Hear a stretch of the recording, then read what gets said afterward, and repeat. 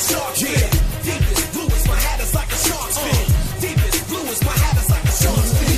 Yeah, blue is my hat is like a shark's fin. Deepest blue is my hat is like a shark's fin. It is Friday, April 23rd here in Draft Shark Studios in Rochester, New York. Welcome to the 36th Quick Hit Pod in our Dynasty Prospect Scouting Report series. I'm your host, Matt Schauf. With me, as always, is Jared Smollett. Jared, a week from now, we will have round one of the NFL draft behind us. We will know whether the 49ers picked Justin Fields or made the wrong decision. We will know whether any running back actually makes it into round one. Are you excited yet? I'm excited. Yeah, I'm excited to see you in person for the first time in a while. We're going to all get together. We're all vaccinated. We'll still be socially distanced. We're all going to get together and watch a draft on one of the Finger Lakes. Now I got to do the rest of the show blushing. You can now find 42 prospect scouting reports on DraftSharks.com. Every single one is free to read, and we've still got several more coming over the next few days. So check them out anytime that works out for you. You can find any of these accompanying podcasts, of course, on the Draft Sharks YouTube channel or on any of our podcast feeds. Today, we are focused on running back Khalil Herbert and his circuitous route to the draft. Herbert played at a couple of different high schools in South Florida, capping his career with 861 yards, 9 touchdowns on 118 carries at American Heritage School as a senior. He also ran track in high school, which probably doesn't surprise you if you've ever watched him play a football game. Herbert was a 3-star recruit, but got no FBS offers outside of Kansas. Just 4 other offers from any schools: Georgia State, Fordham, Appalachian State, and Florida International, according to 247 Sports. He chose Kansas and saw action as a true freshman, but ranked only 3rd among running backs on that team in carries, rushing yards, and receiving yards, behind a couple guys you probably have never heard of. 2017 found Herbert taking the backfield lead for Kansas, but he only drew 30.7% of the carries for that team. He did average 5.5 yards per rush, caught only 8 balls, though. That ranked 10th on the team and 2nd among running backs for the Jayhawks. As a junior, Herbert fell to number 2 on the depth chart behind new guy Pooka Williams, who, of course, is also a prospect in this year's draft class. Herbert still got 113 carries, but he averaged just 4.4 yards per attempt versus Williams' 7.0 on 48 more rushes. Herbert also caught just 9 balls. Williams caught 33 and more than doubled Herbert's yards per catch for that team. Herbert opened 2019 with the Jayhawks, but took a red shirt after the 4th game and then transferred to Virginia Tech after the year. He was a graduate transfer, so he did not have to sit out a year, played the very next season for the Hokies.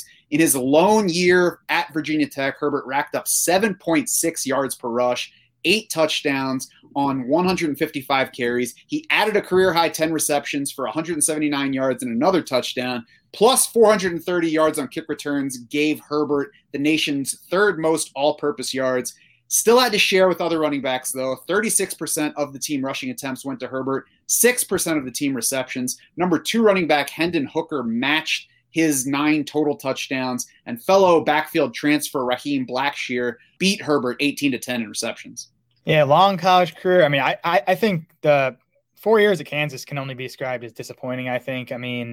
Herbert averaged 5.4 yards per carry at Kansas. All the other running backs there over that 4-year span averaged 4.9 yards per carry. And he was a bit better, but we're talking about Kansas. It's not like he's, competing with other 5-star prospects. And then for Pooka Williams as a freshman to come right in there and, take control of the backfield, outproduce Herbert pretty easily. And yeah, Pooka Williams, I guess he's going to get drafted, but he doesn't look like a big time NFL prospect. Yeah, he's a small guy. He's probably going to be a day 3 pick. Now the last year, Virginia Tech was super impressive, 7.7 yards per carry. And if you look at the game logs, it wasn't like he, had a couple big games. He had 6.1 plus yards per carry in 8 of his 10 games. So he was pretty consistently, putting up nice numbers. He had 18 plus carries in 6 of 10 games last year. So you like that he, kind of showed the ability to handle big workloads. And then in the PFF advanced metric stuff, he was really strong. Among 238 qualifying running backs, Herbert 6th among those in PFF rushing grade, 7th in yards after contact per attempt, 55th in missed tackles forced per attempt. He was also 2nd in the nation last year with 16 runs of 20 plus yards. So, it showed the ability to hit the big play. Let's flip on the highlights to see how he got to some of those numbers. And the highlights that we got today actually started Kansas. So, it wasn't all bad stuff for him there. I guess there were at least some good plays. Herbert ran his 40, somewhere around 4.5, depends on which report you follow there. A 4.5 puts him 69th percentile at the position, according to Mock Draftable. He posted a 6.9 second three-cone time, which is 76th percentile. I think both of those factors show up for him on tape. He's fast, he's springy. It's easy to find things to like if you watch Khalil Herbert's play from 2020 and even in flashes from his time at Kansas. My biggest holdup, though, is why isn't there more of it? Why not more carries? Why not more catches? Why not more production before his 5th year of college? Yeah, that's the big question here. I mean, from a production standpoint, he is nowhere near the top of this class.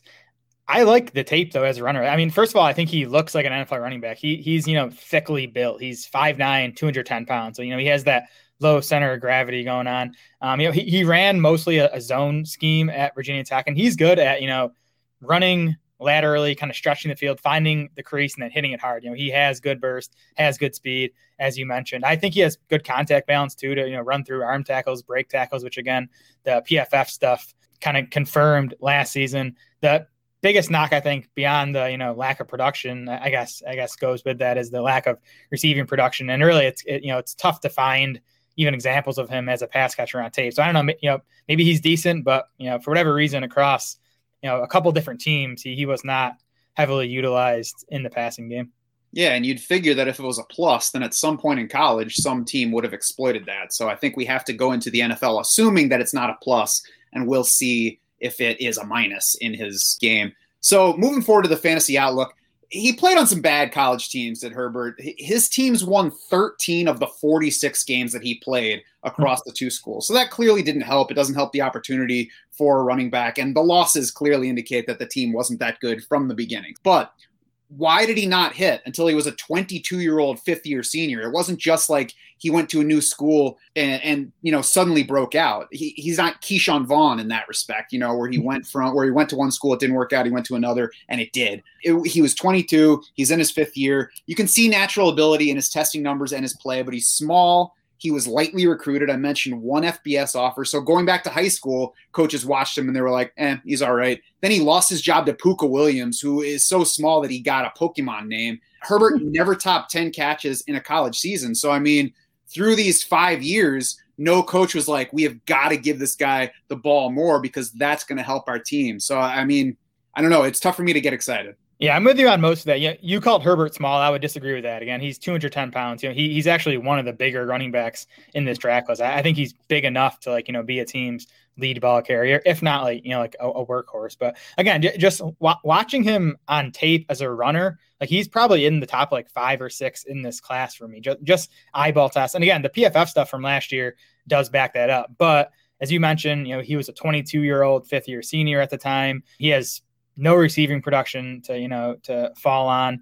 There's some injury issues here too that we haven't hit on. He had hamstring injuries in 2017 and 2020, a toe injury in 2016. And I've read that there's some character concerns after he, just left Kansas's program 4 games into that 2019 season. It sounds like it was because he was just pissed off about his role playing behind Puka Williams. So I'm intrigued by him. I also wouldn't be shocked if he is like a 6th or 7th round pick. And if that's the case, then, he's tough to be excited about. And leaving the program is not something that I'm going to hold against. And that's the kind of thing that your dad is like, you don't quit on your teammates. You got to play it out. And you're like, that's stupid. It's a business. You're trying to, create your future. You should go where you're going to get opportunities. So that aside, it definitely helps Herbert that this is a weak running back class. Yeah. But just because he sits higher in a weak group of running backs doesn't make him a better prospect. So, I mean, the draft is going to do a lot of sorting for these guys, on my board, especially as we move farther down. And, once you get past 4 or 5, I'm like,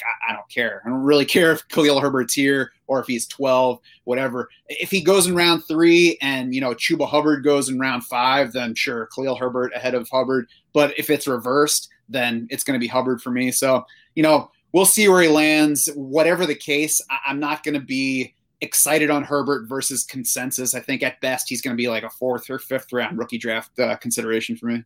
I actually have my pre-draft rookie rankings done now. I think he came in as like my RB 9 or 10 in the class, and he's like just outside the top 25 overall. He'd be a guy right now I'd consider in the third round of rookie drafts.